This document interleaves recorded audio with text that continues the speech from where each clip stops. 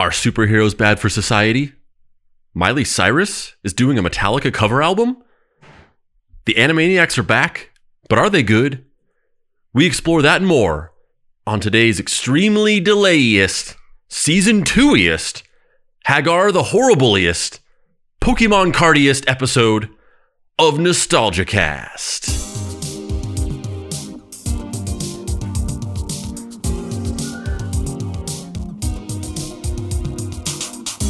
Welcome to Nostalgia Cast, your weekly roundup of the best and most up-to-date nostalgic news, where we discuss the stories and give our thoughts.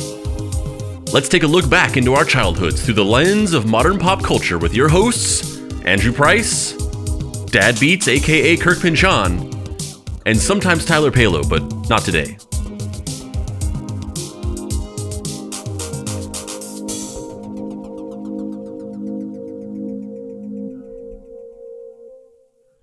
Kirky. Oh, hell yeah. New theme song. Albuquerque. I mean, it slaps in the smoothest way possible. I should have took a left turn at Albuquerque. Don't ever do that again. You're starting season 2 off on an uncomfortable note. Just as I want it. I want to turn this into a hostile work environment immediately. Congratulations, mission accomplished. I want you to anonymously contribute to a BuzzFeed article about me. Yes. How's it going, Kirk? Yes. It's going good. It's been a minute, but we're in season 2. We're in season 2. We're in season 2. Guys. We know we're going to address the elephant in the room. We're going to tackle it. We're gonna hook bite by bite. Yeah, we're gonna hook it up to Thomas Edison's direct current machine and shock it to death to prove that DC is the superior form of power, which is a real thing that happened, which is horrifying and terrible and just an awful thing to do to an animal. And I'm joking about it, but I don't condone it whatsoever. Is the superior comic book. I mean, I'll shock a few elephants to get to that truth. Wow, you've changed. Between seasons, I've become pro elephant shock. Yeah, it's weird. No, I haven't. Anyone listening, I do not condone this at all. An animal lover. I do not condone violence towards animals in any way, shape, or form. I don't even kill bugs. I put them outside. Animal lover, people hate her. Yes. Yeah. I will shock a person. Yeah. To prove that DC is the best. Well, there's a couple things. Number one, we've been gone for a while. We took an extreme hiatus. Yeah. And you know what? We did an episode, and then we took a couple weeks off, and then we came back, and then we said, we're sorry. We were gone for a couple weeks. We're going to try not to do this anymore. And then we left for like 4 weeks, a full month, I think. We went longer than the other original hiatus. Yes. And a couple things on that. Number one, as I said before in the last episode, the reason why this is started to happen more and more is just scheduling conflicts. It's just people not being available and not being able to coordinate getting together and record and being busy and having things on our plates and things like that. And, it's all because of the brave new world we live in with COVID and working from home and people, going off and doing different things. And, this podcast started off as 5 guys, and we've dwindled down to 2.5. And best. Yeah. It's a little bit of that is, just people getting other opportunities and moving on and being busy and not being able to, have a time in their schedule to do this every week as they were before. A couple people, they just aren't available to do it anymore. And so that's kind of how it's shaken out. But we're here now. Yeah. And Tyler got a van. Yeah. And as it stands, just to put a fine point on it, currently, your host for Nostalgia Cast are me and Kirk consistently, and Tyler will join us periodically as he finds Wi-Fi on his journey across the world in a van. We got as he explores himself. we got Alistair over here. He's the other co-host. Alistair's taken over too. Yep. But that's where we're at. And so, you know, we took a little bit of a hiatus off because, you know, for the scheduling problems, but you know, we basically decided that we're going to move forward like this, and we're just going to say, you know what, Tyler, when you can be on the show, you'll be on the show, and when you can't, it won't be a big deal, and we won't cancel or skip or whatever. That's just how it's going to be. Yeah, that's right. Shout out to Tai Palo. Tai in the van. Yep.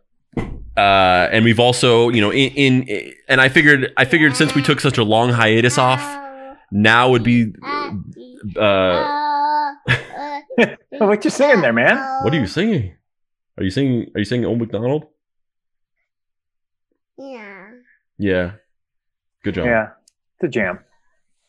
But I figured now would be as good a time as any to just go full season 2. Yeah, you've wanted to do it for a while. Yep, we're going full season 2. We're going to switch up the show a little bit, switching up the format. We've got a new theme song. We've got a new sort of structure to how we start the shows. We got a crazy child. We got Alistair crying all over me. The new concept of the show is trying to do a podcast with a baby crawling all over you for an hour. Yeah. That's all we're doing. Yep, and we have some new segments. Really nothing new, nothing specially new on the segment front. But just a little bit of a restructuring of how we do the show. But otherwise, season 2 is here. Season 2 is here. We're here. Let's get some hot content. All right, let's do it. So, first and foremost, we got some industry news. We decided to just codify it because we've spent the whole show, the last 47 episodes, bringing up industry-related things in the beginning of the show. I've always sort of regarded it as like, before we get into the stories, let's like briefly touch on these things that I think are kind of tied to nostalgia because it's like old systems and functions of how pop culture is distributed being changed and reimagined in a new world with streaming and pandemics and changes in market and all these things. But now we're just going to codify it into an actual segment where we're going to talk about industry news. First and foremost, Disney has announced recently that they are shifting their primary focus to streaming across their entire brand, across home video, theatrical, theme parks, merchandising, toys, weapons, whatever Disney produces. I don't know. Oh man, those weapons are great. Military arms trading or whatever they're doing in the background. That Buzz Lightyear ray gun. Yeah. Their big focus is on IP in arms dealing. They have the Buzz Lightyear ray gun. They have the Woody revolver. But they look great. They look like the real toy. They just kill people. Yeah, they'll pulverize your body into spaghetti in 2 seconds. But they've decided that they're going to focus primarily on streaming. This is where it's at for Disney right now, which is obviously reflective of the current world we're living in and the fact that movie theaters are closed and kind of in jeopardy of not being around anymore, and people aren't going to theme parks and they're all closed and they're taking a big financial hit on that side. But, you know, coincidentally, right before this pandemic started to set in, or maybe not coincidentally, and maybe they knew something we didn't know. Season 2 Andrew is crazy. I'm full tinfoil hat in season 2. Whoa. My other podcast, Deep Cuts, just did an episode about a card game from the 90s that allegedly predicted 9/11. So I'm in full conspiracy mode. You are, man. But right before the pandemic happened, a couple months before, they launched Disney Plus, and they started getting into streaming as this primary, not primary, but this big business focus that they hadn't previously focused on before. And now it's like, oh, this is paying off really big, especially in this time of the pandemic. So we're going to put all of our eggs in this basket, or a lot of them in the basket. Coincidence? So I definitely think not. That tinfoil hat on you. Yeah. The new CEO who took over for Bob Iger? Bob Iger, yes. I almost said Bob Gale, who is the co-writer of Back to the Future. And I couldn't get Bob Gale out of my head. Just start throwing that out there. See what happens. Yeah, took over for Bob Iger. Another Bob Chapek. Is that his name? Mm-hmm. Yeah. He says, given the incredible success of Disney Plus and our plans to accelerate our direct-to-consumer business, we are strategically positioning our company to more effectively support our growth strategy and increase shareholder value. Managing content creation distinct from distribution will allow us to be more effective and nimble in making the content consumers want most, delivered in the way they prefer to consume it. Our creative teams will concentrate on what they do best, making world-class franchise-based content, while our newly centralized global distribution team will focus on delivering and monetizing the content in the most optimal way across all platforms, including Disney Plus, Hulu, ESPN Plus, and the coming Star International streaming service. Star International streaming service? What is that? What is that? I don't know. That seems like a made-up name. I don't know what that is. I've never heard of that before. You know what it is? I know what it is. It's Disney's version of HBO After Dark. It's all softcore. It's all soft, but like Disney, like so it's even softer. Yeah. With the characters. Yeah, it's like Demolition Man. The sex scene in that where they just put on. That's your poll? Yes. Demolition Man. It's just Disney characters putting on headpieces and sitting across the room from each other. Yeah. Oh, God, I'm so ashamed that I know exactly what you're talking about. I mean, they're focusing on streaming. They say, I mean, speaking of softcore, the old adage in the industry is that the market of anything to do with Hollywood, anything to do with the entertainment industry, it's always determined by which way Disney and porn goes. Those are the two big hitters in deciding, which format is going to win, Betamax or VHS, Blu-ray or HD DVD. It's always determined, or at least the saying goes, by those two industries or those two things. So it's a big deal that Disney is like, we're doubling down on streaming. Like, yeah, we're not getting out of theatrical business and we're not going to close Disneyland or anything like that. But like, this is our future. Yeah. I mean, it all kind of feels like it was heading that way anyway. I mean, movie theaters were suffering from the beginning for a couple of years. So now it feels like this is just an acceleration. Yeah. But yeah, the whole thing is an acceleration. Yeah. Like exactly. I hate to sound like super capitalist or libertarian about it, because I do not really identify as either of those things. But from an objective standpoint, not in a crass way where I lack empathy for any of these businesses that are being affected by these things, but small businesses, like them being affected by the pandemic is a whole other thing, because a small business is, they're much more reliant on daily business. They're sort of like, a lot of businesses live paycheck to paycheck. So, them being affected by the pandemic is totally understandable and devastating and horrible. But big corporations, like, yeah, it sucks that these big companies that we know and love are taking a hit, and it sucks that the people that have jobs there are being affected. But if you're a huge multi-billion-dollar corporation and this pandemic and the conditions of this, like, puts you out of business, it kind of is representative of the fact that maybe you weren't in the best shape before the pandemic, and this is just kind of accelerating problems that you were already experiencing. Because if you are a multi-billion-dollar company and you can't figure out a way to survive through this, it seems like there was something else going on beforehand. Andrew, when did you become a paranoid capitalist? Who cares about the bottom line? We're like 10 minutes into this new season. I don't even know you, bro. I don't agree with that. It's just how our country functions, our economy functions. I don't agree with it, but it just is how it works. New Andrew. Yep. I went through some stuff in those 4 weeks. That's all I'm going to say. Some stuff. We won't get into it anymore. Are you still watching Disney Plus? Yeah. Yeah. I mean, we're watching The Mandalorian. Yeah, I need to catch. I didn't finish season 1 because I watched. Oh, shame. Yeah, I watched like the first half of it, and then my wife kind of expressed that she might have wanted to watch it, which I didn't think she would, but she was like, "Oh," and so I've been there. And so I kind of stopped watching it and was waiting to watch it with her, and we just haven't watched it yet. So, I stopped like halfway through season 1, so I need to catch up on that and watch season 2. Oh yeah, you do.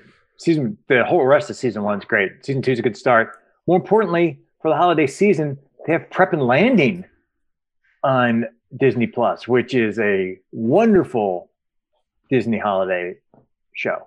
I mean, they've got some gems on there. They got some stuff, man. We watch Disney Plus all the time. I mean, I made the joke earlier, or like a month or a couple months ago, because back in November or December or whenever it was, I think it was December of last year, they were like offering pre-orders for Disney Plus where there was a special deal where if you bought 3 years worth of it, you basically got it for like $3.99 a month as opposed to the full $6 a month. And I did that deal. I pre-bought 3 years worth of Disney Plus. And at the time I was just like, people were kind of talking online about how ultimately it was not a good deal because like who's going to consistently watch Disney exclusive content for 3 full years? And they were saying like, oh, it's a mistake because you're going to watch everything in a couple months and then you're just going to be done with it and you're not going to need it anymore. And then you have 3 years you've paid for. And I was kind of like wondering, I was like, maybe it was a mistake to buy 3 years of this. But I made the joke a couple months ago where it's like, I was apprehensive about purchasing 3 years worth of Disney Plus back in November or December or whatever. And I had no idea that I was going to need to re-up it for another 3 years. Because we're just in a never ending holding pattern of being stuck at our house. And we watch it all the time. I feel like you knew.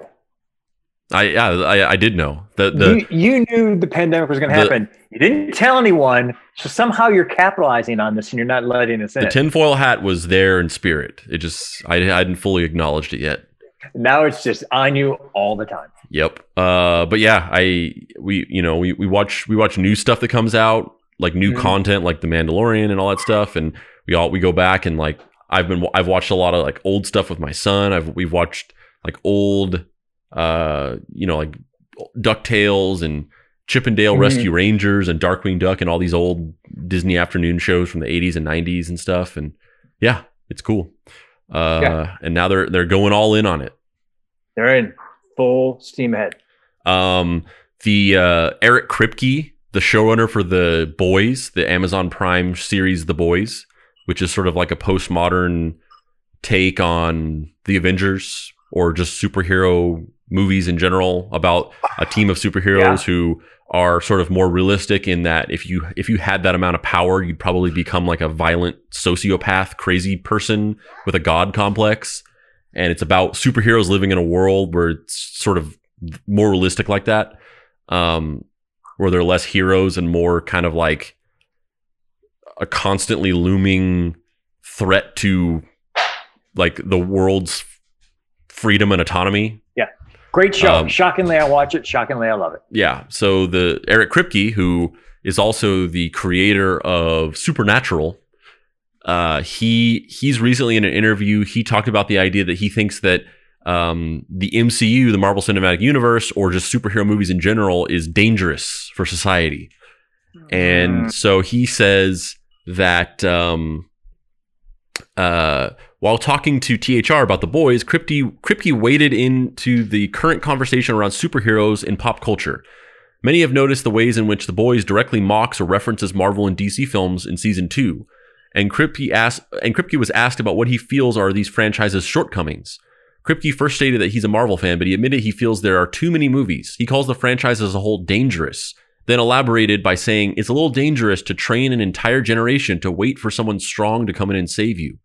He then said this, I think how you end up with people like Trump and populists who say, I'm the only one who can come in. It's going to be me. And I think in the way that pop culture conditions, in the way that pop culture conditions people subtly, I think it's conditioning them the wrong way because there's just too much of it. So I think it's nice to have a corrective, at least a small one in us to say, they're not coming to save you. Hold your family together and save yourselves. Kripke, buddy. Okay. Come on. I mean, Kripke! Listen, Kripster, I love your show. I'm shocked that I love the show because it's usually not the thing I'm into. That show is killer. But calm down. Like, these characters, these Marvel characters have been around for decades. The pinch-on voice of reason. So to say that this is dangerous, I would dial it back there a bit. Are there too many movies? Yeah, there's probably too many movies. I could kind of see that. But the whole, like, this is dangerous, someone's going to save me. That's every fucking superhero in every fucking superhero comic book since comic books were invented. Yeah. It's a little overzealous. I understand what he means, what he's saying. Like, I get the concept of how pop culture conditions us to basically subconsciously buy into systemic narratives and about the way that the world works and how we should function and how we should treat each other. I get that in concept, but it seems a little overzealous to me that like watching superhero movies is going to turn people into like defenseless, like people who just are going to rely on others to save them from problems. Yeah, he overswung there a little bit. Yeah. Getting into the pop culture news. Yeah. First and foremost, so Miley Cyrus, you know her, you love her. Yeah. Yeah. Hannah Montana, dad's Billy Ray Cyrus, singer of Achy Breaky Heart. Worst song ever. Had a wild, like, public meltdown / rebellious phase in the early 2010s or mid 2010s or whatever it was. Recently has sort of calmed down into this just kind of normal celebrity who doesn't make many waves in the news often anymore. She's doing an entire album of Metallica covers. Yeah. Let me tell you right now, it's going to be better than any other Metallica song ever. Oh, God. No. She's going to get to the essence of Metallica better than Metallica ever did. I'm talking to the wrong person about this. I know you are. You put it in the outline. I'm fascinated that she did Cure and Cranberry covers. I think that's really cool. Yeah. Yeah, I mean, I'm here's the thing. There's obviously tons of people who are reacting to this like, oh God, this is horrible. This is horrible news. This is the common thing there. It's the combination of people who hate pop stars and just think that pop music is like terrible and manufactured, and the type of people who would like, you know, post memes about how Justin Bieber needs to be murdered or something like that. Yeah. And then also people who, you know, regard Metallica as this like the royalty of rock, so it's this perfect storm of like, this is just begging to be memed into this like hateful backlash, probably by design. I'm sure, I guarantee somebody somewhere was like, if we do this, it's going to get a lot of coverage, and you know, any publicity is good publicity. Yeah. I'm not that. I'm definitely not that. I'm not someone who immediately is just like, ugh, Miley Cyrus, like, how dare you? Don't touch my Metallica. But weird how you said that. Yeah, but I will say that I've heard Miley Cyrus covers of things. I'm not a fan of her singing voice, so I'm not particularly excited about this, or I don't think I'll like it because I just don't care for her singing voice, and I've heard covers she's done of things, and I just never really liked them. Let me posit some questions to you, because obviously you like Metallica, you're fine with Miley Cyrus. What Metallica hit? Don't do deep cut because I won't get it. What Metallica hit do you think she could do, and what Metallica hit should she not attempt? I mean, she's definitely going to do Inner Sandman. For that's sure. A bad song to begin with anyway, though. Oh, God.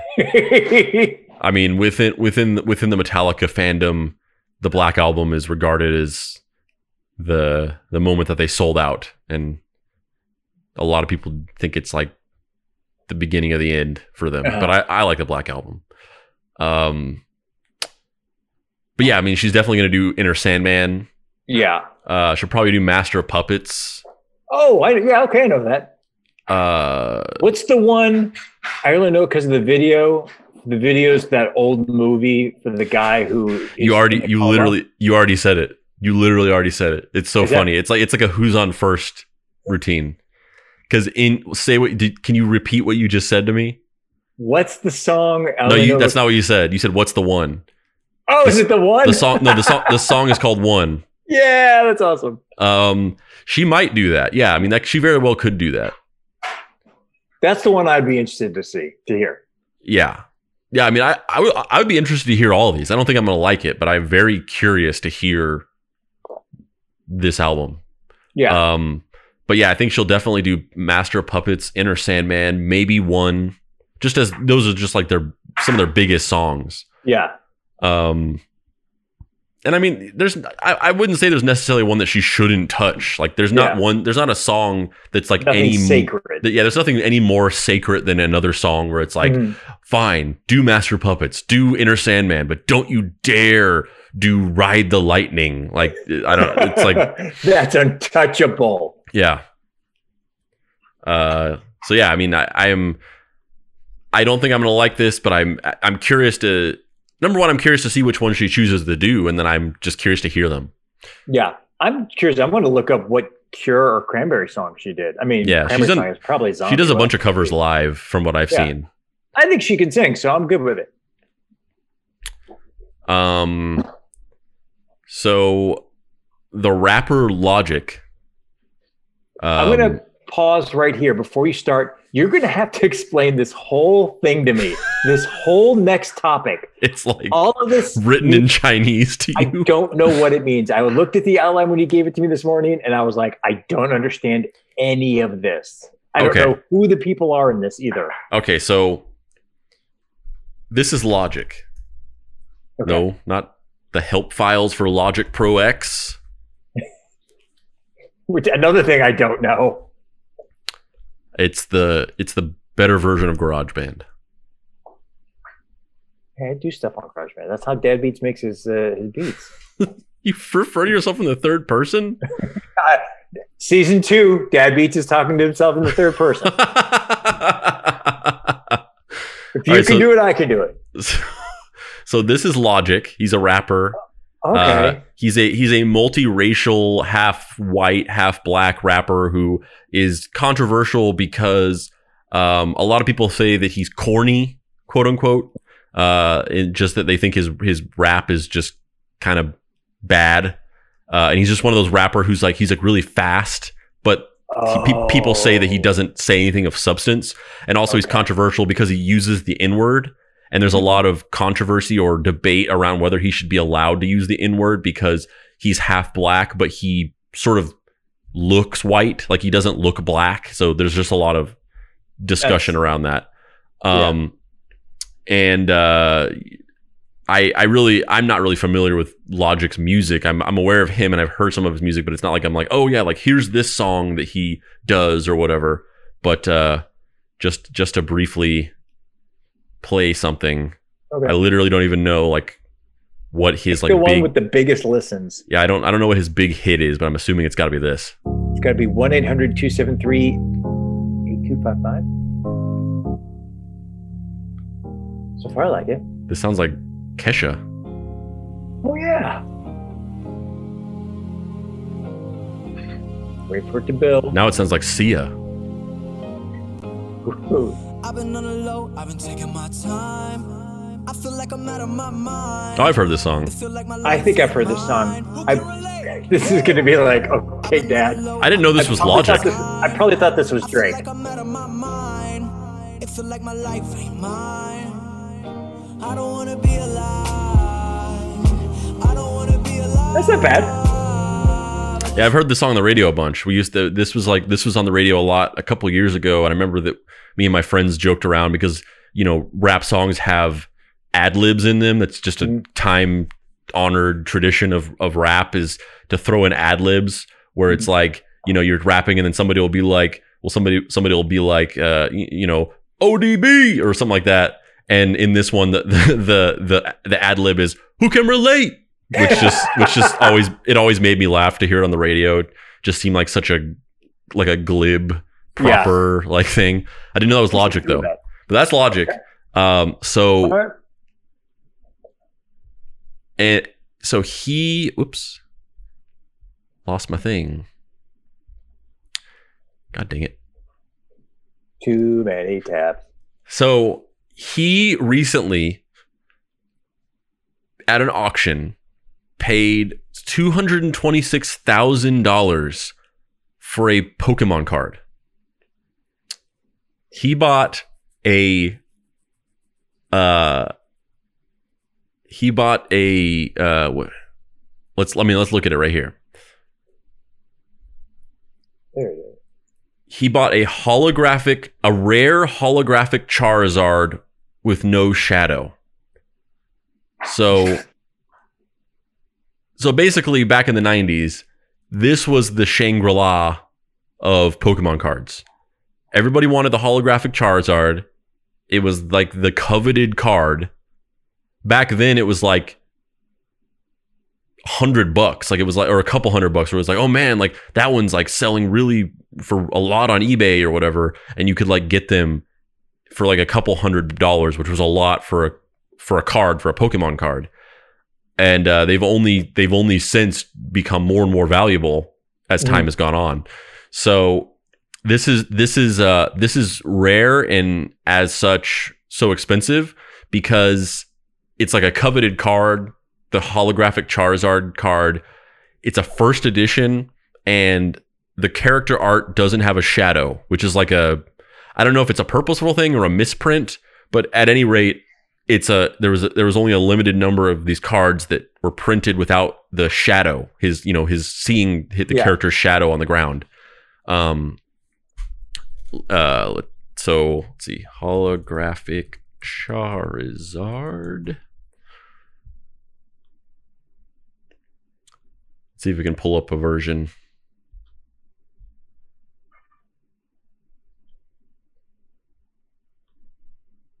Looks exactly the same. With the shadow. This is... You scrolling through this is my nightmare. Just Pokemon after Pokemon.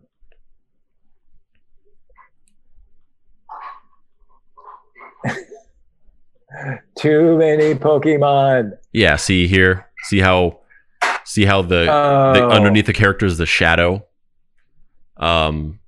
It's just a quirk of this card art that he doesn't have a shadow underneath. And in the world of trading cards and action figures and things like that, like misprints make something way more valuable. So if there's an action figure where like the face was printed upside down onto the character or something like that, like those become very valuable. So Logic bought one of these for $226,000 at an auction. That's so much money for something so little. And not only did he buy this and it is that amount of money, but it's the most money that anybody has ever paid for a Nintendo collectible. It set a record. Wow. That was previously held by Logan Paul, who who paid $216,000 for a base set booster box of Pokemon cards, the original booster set, for Pokemon from the 90s. Wow. First of all, it looks better with the shadow. I get that it's a misprint and that's valuable. It looks better with the shadow. Yeah, Let's for just sure. Be honest. For sure. So I wouldn't pay that amount of money for something that I don't find aesthetically pleasing. I mean, that's just me. But which is also something that you said to a pimp in Las Vegas. I did. And you know what? That pimp agreed with me. He was like, you know what? You're right. You're right. Yeah. And we went and had a nice smart latte. Just hash stuff out. It was great. Oh yeah, on Mars Vegas. Yeah, Mars Vegas. That's right. I'm still on Mars. We forgot. I forgot. We went on hiatus. I'm so used to being on Mars. I forgot I was still here. It's your new normal. It's new normal now. It's great. In possibly some of the most news I've ever heard in my life. Wow. Oh my God. They're developing a Hagar the Horrible animated feature. You know Hagar the Horrible? Yeah, I love the Hagar the Horrible. long-running Sunday comic strip. Yeah. It's just about a Viking with that very particular comic strip boomer humor. Yeah. Where it's like I do it all the time. where it's like, why did your boat sink? I guess because of the economy. Hagar was never that topical. Yeah. They're making an animated film of Hagar the Horrible. Oh, that's great. Yes, do it. Why not? It's coming out from King Features. Let's see. The new series will follow the hard. No, it's a series. It's not a movie. It's a series, an animated series. That's worse. Actually, now I take it back. That is worse. I did it on purpose. Yep. The new series will follow the hardworking Viking family led by the larger-than-life hero Hagar, who can't quite understand how the society he once understood is changing around him.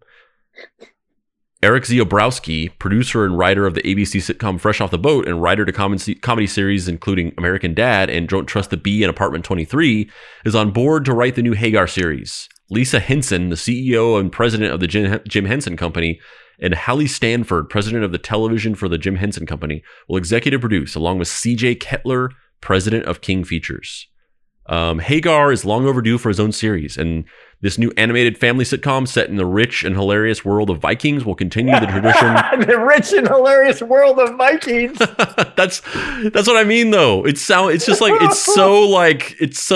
generic. It's just, or I don't even know what the word is. It's so just like, yeah, it's okay. We'll continue the tradition. Vikings are hysterical. I'll throw out a word that I used back in the day, back in the Lewis and Kelby days that they were so opposed to. It's milk toast. Milk toast, yeah. I agree. We'll continue the tradition. Yep, of what we do best at Jim Henson Company. Hagar is such a well-established evergreen character, and audiences immediately know and love him. Dick Brown's comic will be a delightful and irreverent playground for our digital puppetry studio. Where's the? That's wrong. What is that? What is that comic called? Andy Cap. No, but that's close. What? I'm trying to think of other dumb ones. High and Lois. No. I can't believe I'm remembering these. My memory's good. See, Wizard of Id, Beetle Bailey. Beetle Bailey. Oh boy. Let's see here. I want to get it before you get it. I don't think I'm going to. Give us a list. Where's a list? Come on, Wikipedia. Be better. Can you just Little Abner? No, it's Pogo? it's more of an 80s or 90s era Kathy? one. Close to not really Kathy. God dang it. Where is this? Let's see. Pearls Before Swine. I kind of know that one. Pogo. Sherman's Lagoon. Get Fuzzy. Prince Valiant. Prince Valiant's another one. It's like a... Oh, God. Why can't I remember it? Foxtrot? And But why is is it? It is why is it Milk on these lists? Maybe it wasn't big enough. Maybe it was an alt comic you read in your alt weekly. It's so like I can't even like describe it. You can't even move on. You have Sunday to find comic it. strips about adults. It's just like a comic strip about like people. Like there's no I mean, there's no concept to it. The thing here's what this Hagar the Horrible sounds like. It sounds like the animated version of Home Improvement. Yes, it does. That's all it's going to be. Like the old dad can't understand what. First of all, is it going to be modern day? I don't know. Is it Hagar as the Viking is a modern day Viking who can't understand why kids are on their cell phones? I think it'll be like set in Viking times, but with like where they take concepts that are relevant to modern society and kind of like map them onto it.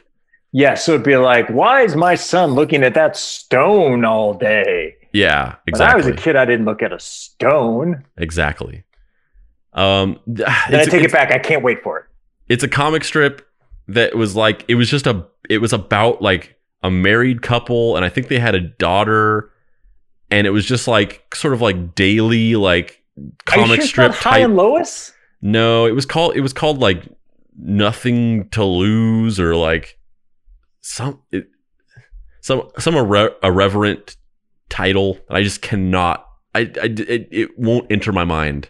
I don't know. And it's so like generic that I can't even like describe it to be able to Google search it. Yeah.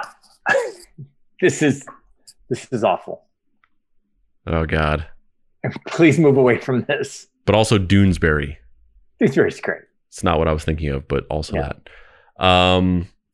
So let's see. Yeah.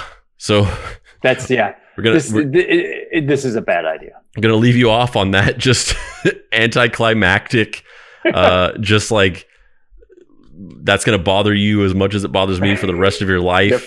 Welcome to season 2. Welcome to season 2. And on that note, on the season finale of season 2, we'll finally remember what that comic strip was.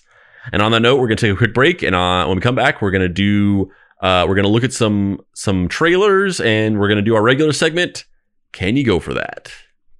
After these messages, we'll be right back.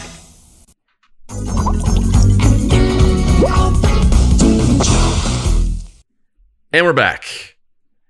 And just so you know that I would never do something like that to you and leave you bothered for the rest of your days wondering, I figured out what the comic strip was. It's called For Better or For Worse. It's a comic strip by Lynn Johnston that ran originally from 1979 to 2008, chronicling the lives of the Patterson family and their friends in the town of Millborough, a fictitious suburb of Toronto, Ontario. And I do remember that now. I do, because I'm looking at the dog. I remember the dog, and I remember the dad.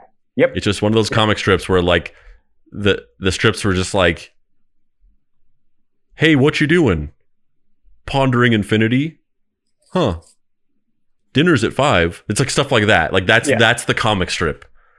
Would you take that animated series over Hagar the Horrible? That's what I was trying to say. That was the whole beginning of this. Was I was going to say, where's my For Better or Worse animated series? Oh, it was a long way for that.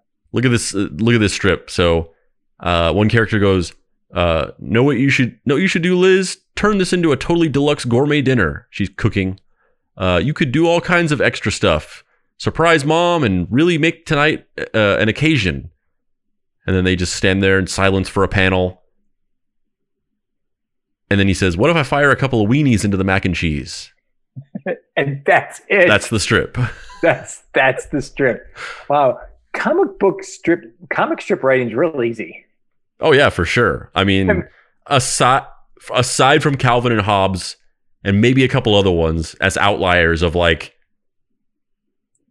Bill Watterson is a genius, and those are great. They're just like this, where it's just like comic strips are just like, hey, why aren't you at work? Oh, I woke up on the floor and I figured I'd just, kind of go with it. Like that's what, that's a comic and then there's strip. A pause, and then weird. End of strip. For season 2, we're going to start every episode. We're going to take a look at some footage from around the internet, whether it's new trailers coming out or maybe something, like when they did that remake of Princess Bride where everyone was like shot scenes from their houses during social distancing and all that stuff. We'll just take a look at some stuff. Whatever we got circulating around the internet, and we'll kind of react to it.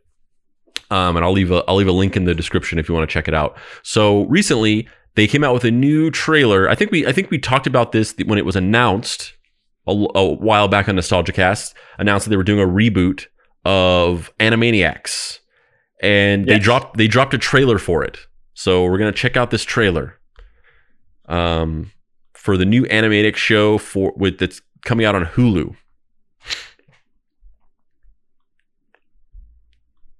Hello. Reboots are symptomatic of a fundamental lack of originality in Hollywood. Have you no shame? All right. Here's your check for the Animaniacs reboot, you sellouts. It's time for Animaniacs. You should see our new contracts. All right, guys, there's a lot of pressure on our first lines. Wait, don't. Make sure it's good first. Maybe something reminiscent of the first season? 22 years later, and I'm still a knockout. I've tried online dating, but I keep getting catfished. How do I know she's even real? This tablet Steven contains Spielberg. the sum of all human knowledge. All human knowledge in one easy-to-swallow tablet? Quantum mechanics, quinoa wraps, Queen Bey. We've missed so much. Oh, sounds like an odyssey. My sandwich!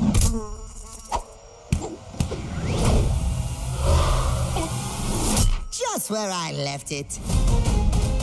Yakko, turn on the black light. Nothing unusual there. Gee, Brain, what do you want to do tonight? The same thing we do every night, Pinky. Try to take over the world. We found party! I am the Pegasus. I come bearing horrible tidings of war from the... Yeah. Less talky, more flappy.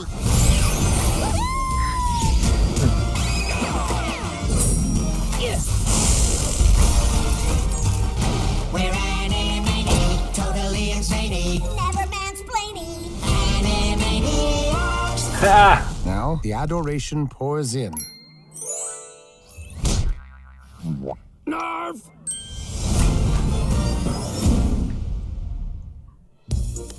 Coming out November 20th. And yeah, if you don't know Kirk, it seems like you had a reaction to it. But the Animaniacs, the original show, was executive produced by Steven Spielberg. Didn't know that. And now, I obviously aged out of Animaniacs when it was on. So I never saw any of it. Ever.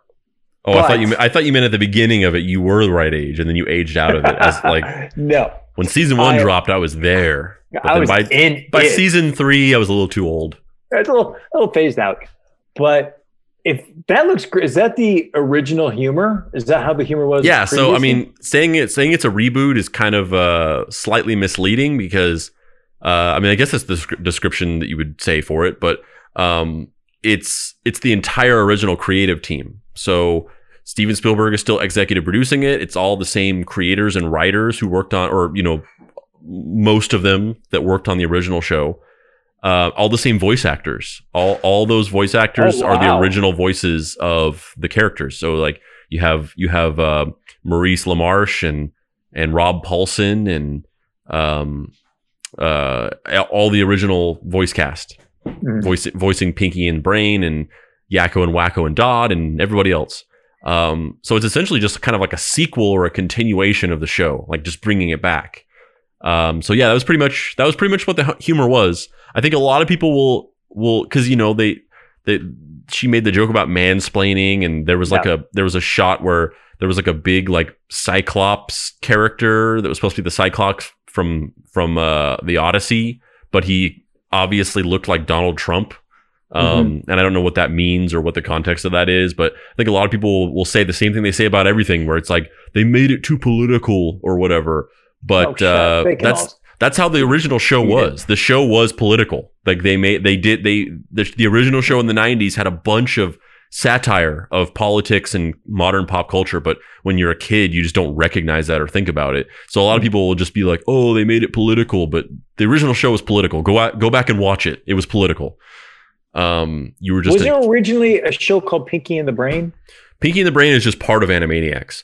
I get it. Animaniacs had a bunch of. It was like like Rocky and Bullwinkle. Yes, there's Rocky and Bullwinkle, Super Chicken, yes. George of the 100%. Jungle, Dudley Do Right. It was like that. Got it. Pleasantly surprised. That looked great. I mean, I won't watch it just because I don't like cartoons, but that looked great. I hate you so much, but it looks amazing. I'm definitely. Really? I mean, it looked really good. Definitely gonna check that out because it looks amazing, and it comes out November 20th, so it's coming up. And the world hasn't ended yet. It'll be the week of.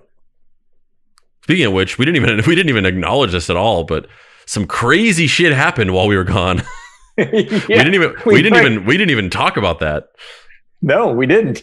We don't have to. We don't need to. We don't need to, but some crazy stuff went down in the last 4 weeks. That's all I'll say. Yeah. I mean, not on Mars. It was all just kind of. It's a total utopia there.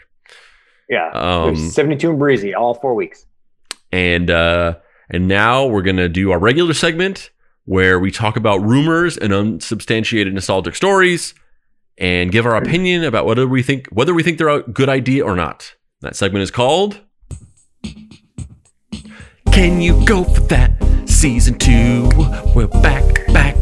Can you go for that again? Part 2. Can you go for that? Can you go for that? You gotta still tell your opinion. It doesn't matter what season it is. Just can you go for that? So, 2 stories here. One of them, I don't think is going to mean a lot to you, and the other one that's going to mean a lot to you. Nailed it. But we've talked about Zack Snyder a lot. Everyone knows my opinion on this gentleman and his films. So Zack Snyder said that he would love to do a Dark Knight Returns movie. Director Zack Snyder says he would love to make a movie based on The Dark Knight Returns. Batman is one of DC's most iconic superheroes. Batman's origin story starts when he's a young boy and watches as his parents are murdered in an alleyway. The traumatic experience deeply affects Bruce, who eventually takes up the mantle of Batman to keep Gotham safe. Ben Affleck played Batman in the DC Extended Universe, and he's returning for reshoots in Zack Snyder's Justice League. The Batman has had many incredible comic book stories. However, The Dark Knight Returns is arguably one of the hero's most memorable. The 4-issue miniseries centers around a much older, already retired Bruce Wayne. That being said, Bruce decides to return to fighting crime, despite pushback from both Gotham police and the U.S. government. Bruce stages his own death at the end of the series, and The Dark Knight Returns concludes with the Bat making preparations to continue to protect his city. The miniseries also features many familiar Batman characters, including James Gordon, Two-Face, the Joker, and Selina Kyle. Snyder stopped by the Nerd Queen League of Mayhem stream. There he revealed that he would be interested in making a film based on The Dark Knight Returns. He says that he's obsessed with the miniseries and that it's his dream to eventually turn the story into a film. I saw a tweet recently like, Snyder needs to stop reading Dark Knight Returns. He needs to read another Batman comic. I almost tweeted back, I'm sure Jay Oliver replied like, there aren't any others. I'm so obsessed with that comic. I've always thought that maybe one day down the road as a one-off, just as a crusty old Batman, we just do it. It's a dream that I have. So Zack Snyder making a film adaptation of the seminal, legendary Frank Miller Batman comic, The Dark Knight Returns. And that's specifically a older Batman. Yeah, so the Dark Knight Returns was made in the 80s, and it is Batman in his 60s, I think, and it takes place in the future. So it's in a near future Gotham City that's like the 80s version of futuristic, and it's got that signature Frank Miller tone to it. If you've ever seen Sin City. Yeah, I like Sin City. That was good. All right. I can go for that because you probably can't. You're just going to balance out anything. Cobbs. Let me hit you some Cobbs. Season 2 Cobbs. As long as he just does it once. Like he said, he wants to just do a one-off, then yeah. That would be old Batman. I find interesting. Zack Snyder, I don't find so interesting. But how bad could it be? How optimistic or ignorant you are, my friend. Ouch. Yeah, I mean, no surprises here, but I cannot go for that. Do not touch. How bad is it going to be? Do not touch this. Do not touch it. Nothing is sacred. Don't touch The Dark Knight Returns, Zack Snyder. Please. You ruined Watchmen. Don't touch this movie. Oh, that's right. I could rant, but there's no reason. It's just a bunch of, if I ranted about this, it would just be repeating over and over again that I hate this idea, and please never do it. All right. Well, agree to disagree. So Vin Diesel and NBC plan a Miami Vice reboot. NBC is working with action star Vin Diesel on a reboot of hit police drama Miami Vice.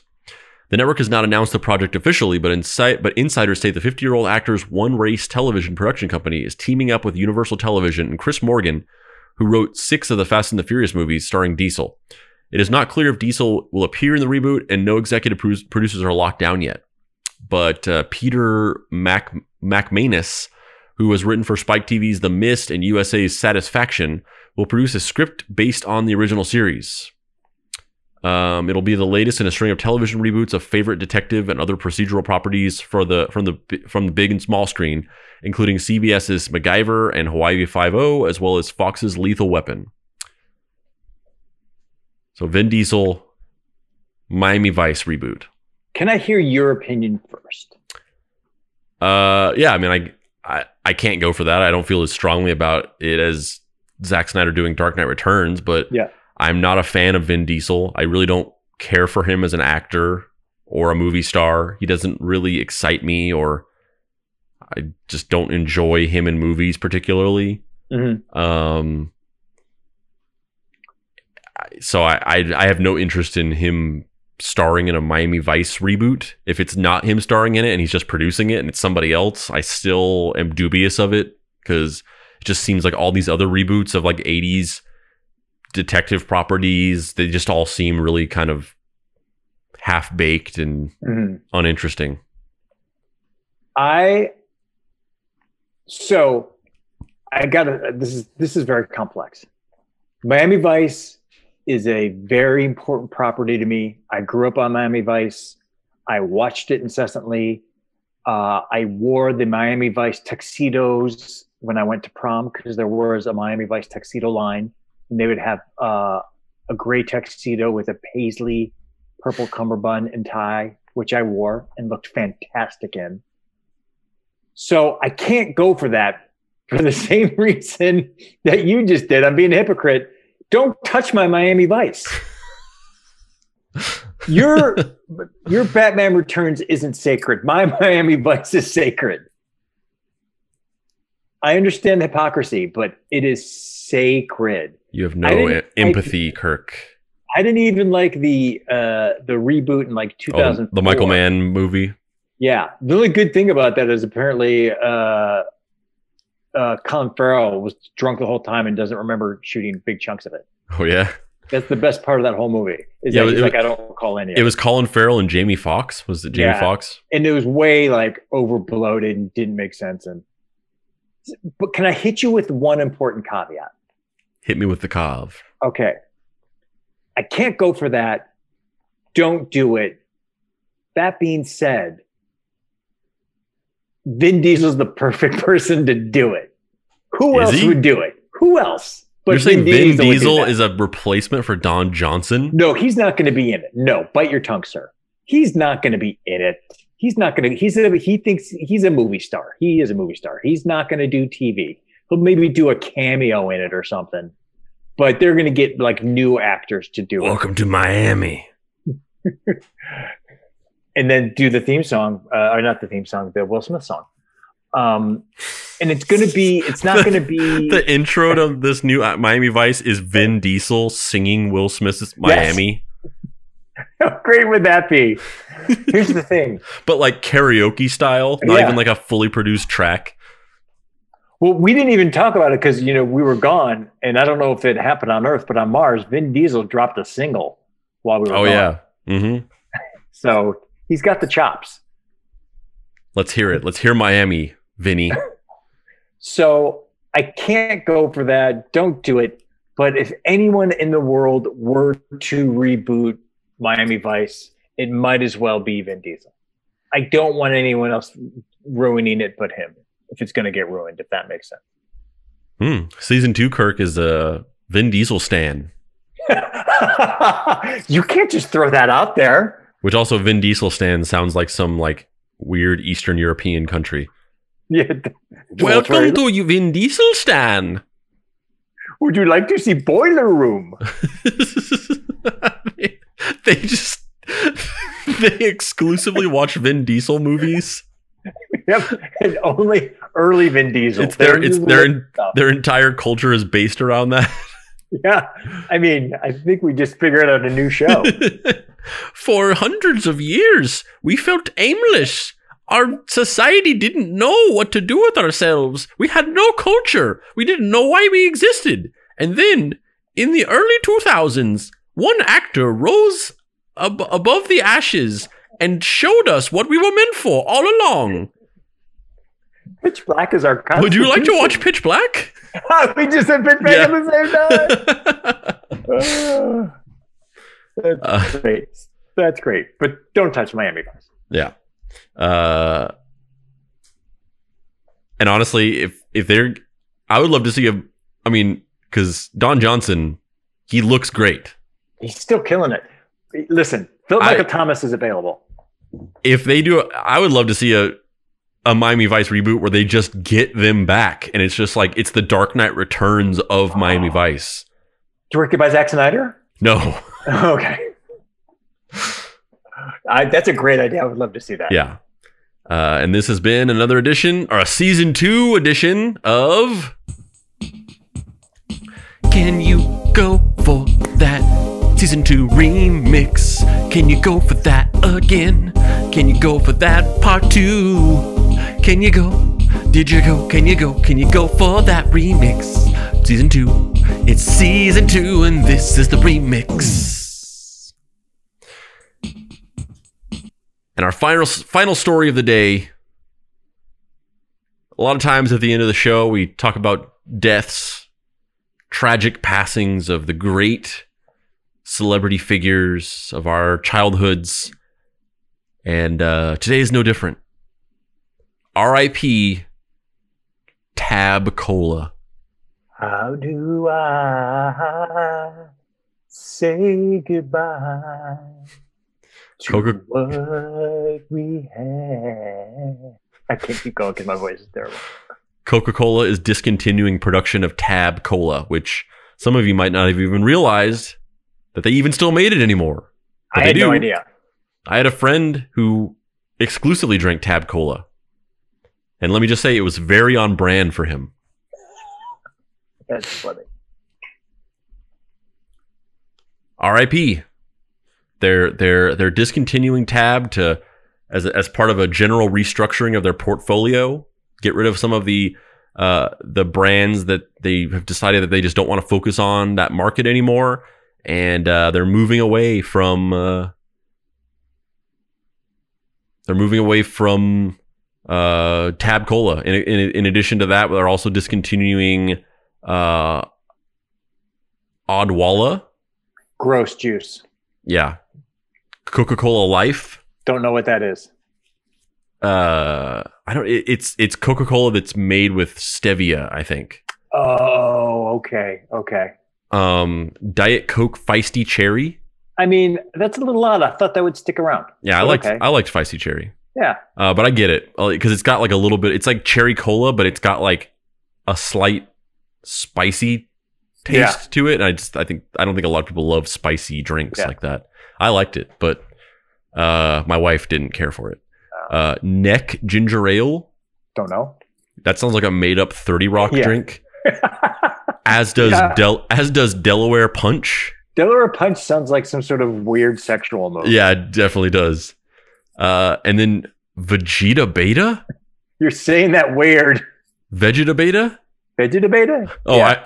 The reason why I pronounce it that way is because that's a generational gap. Because I look at this, you look at this and you see Vegeta Beta. I look at this and I see Vegeta, the character from Dragon Ball Z. Oh no, that's hysterical. Vegeta Beta, whatever the hell that is. Yeah, I don't know. And Quat. That's ew.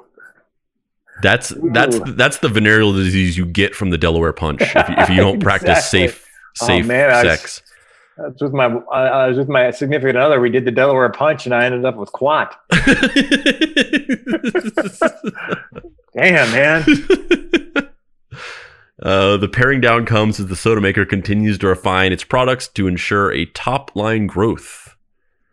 We've worked closely with our bottling partners and customers to streamline our SKUs, not just products, but also packaging configurations.